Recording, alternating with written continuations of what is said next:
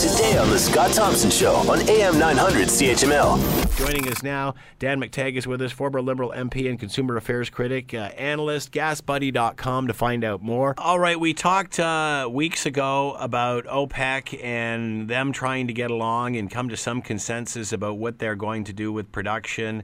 Obviously decided at one point to keep the taps open, flood the market, hoping to drive frackers and shale and all of that out of business and such. Obviously that hasn't happened.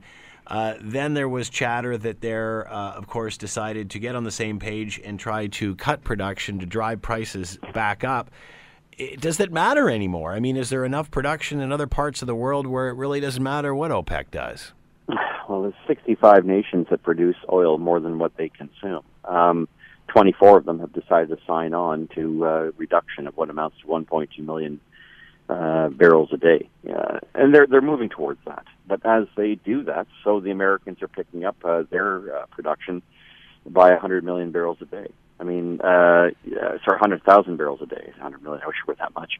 The fact is that they are going to, at the end of the year, wind up with producing more energy and more oil, the very kind of oil that is being withdrawn from the market in other parts of the world. So are we going to hit that balance between supply of oil globally and demand? I don't think so. I think we're still far off. It's still early days, but if several exemptions have been given to the Libyas, to the Iraqs of this world, with Iran, told that it cannot produce more, but it can certainly lead up to what it was able to produce prior to the sanctions being imposed about 5 years ago.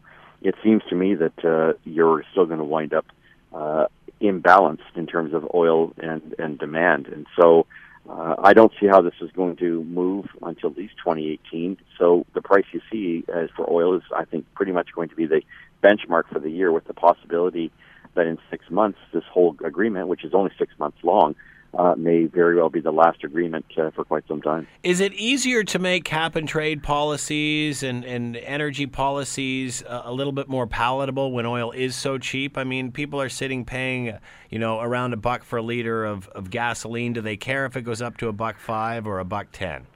Well, they do, depending on what kind of vehicle they're driving and what the alternatives are. But 5 cents multiplied by 65 liters multiplied by 50 weeks is an extra $150. And that's just for gasoline. Never mind the diesel, which went up a lot more than that, which delivers pretty much everything throughout our economy, or better yet, a colder winter, which is, of course, what we're having, which means that, taxing and placing a burden on such clean energies as propane and, more importantly, natural gas means that the, costs will be much higher, and that's only the beginning. We don't know which way cap and trade will go. What we do know is, unlike the carbon tax system that exists, say, in British Columbia, it's not revenue neutral. It's designed to take money out of our pockets and have the government design and decide where that money, that potentially anywhere from $1.8 billion to much higher, where that's going to be spent throughout the economy. And so it does matter, I think, to a lot of people, not just in terms of its direct impact, but the lack of an indirect benefit. Why aren't we doing what BC is doing? Aren't they the environmental province? Aren't they sort of the environmental watchdog for the rest of the country? Aren't they more sensitive to this than anyone? Yeah, you would think. I don't know why this decision was made to choose this particular system, which has been generally trashed globally. My first answer to that is exactly what you just said. It's not transparent. You don't know where the money goes, and it can be used to finance other projects. Well, that's it. And that's so, bear in mind that it's also taxed, and it taxed, we've already seen a tax on energy of 8%, which was introduced by the same government, although a different premier, but the same group that's now finding their way working with the new prime minister in Ottawa by 8%. At that time, it was trying to be. I was sitting as a Liberal caucus member federally and saying, how are you going to justify an across the board 8% increase at a time when prices are rising?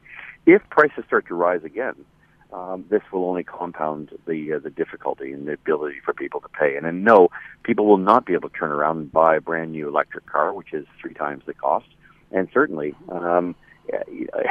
you're forcing people to do something, not that they can do, but that they really financially cannot do. I think it's important that those who are making the wonks making these decisions, cheering us on with ads that tell us that we're doing a disservice to our children if we don't agree with this stuff, should really do a little bit more homework. Go back and check out the drawing board, because there is a serious and growing disconnect from the emails that I'm getting between those who want all environment and those who can't afford it. Want to hear more? Download the podcast on iTunes or Google Play and listen to The Scott Thompson Show weekdays from noon to 3 on AM 900 CHML.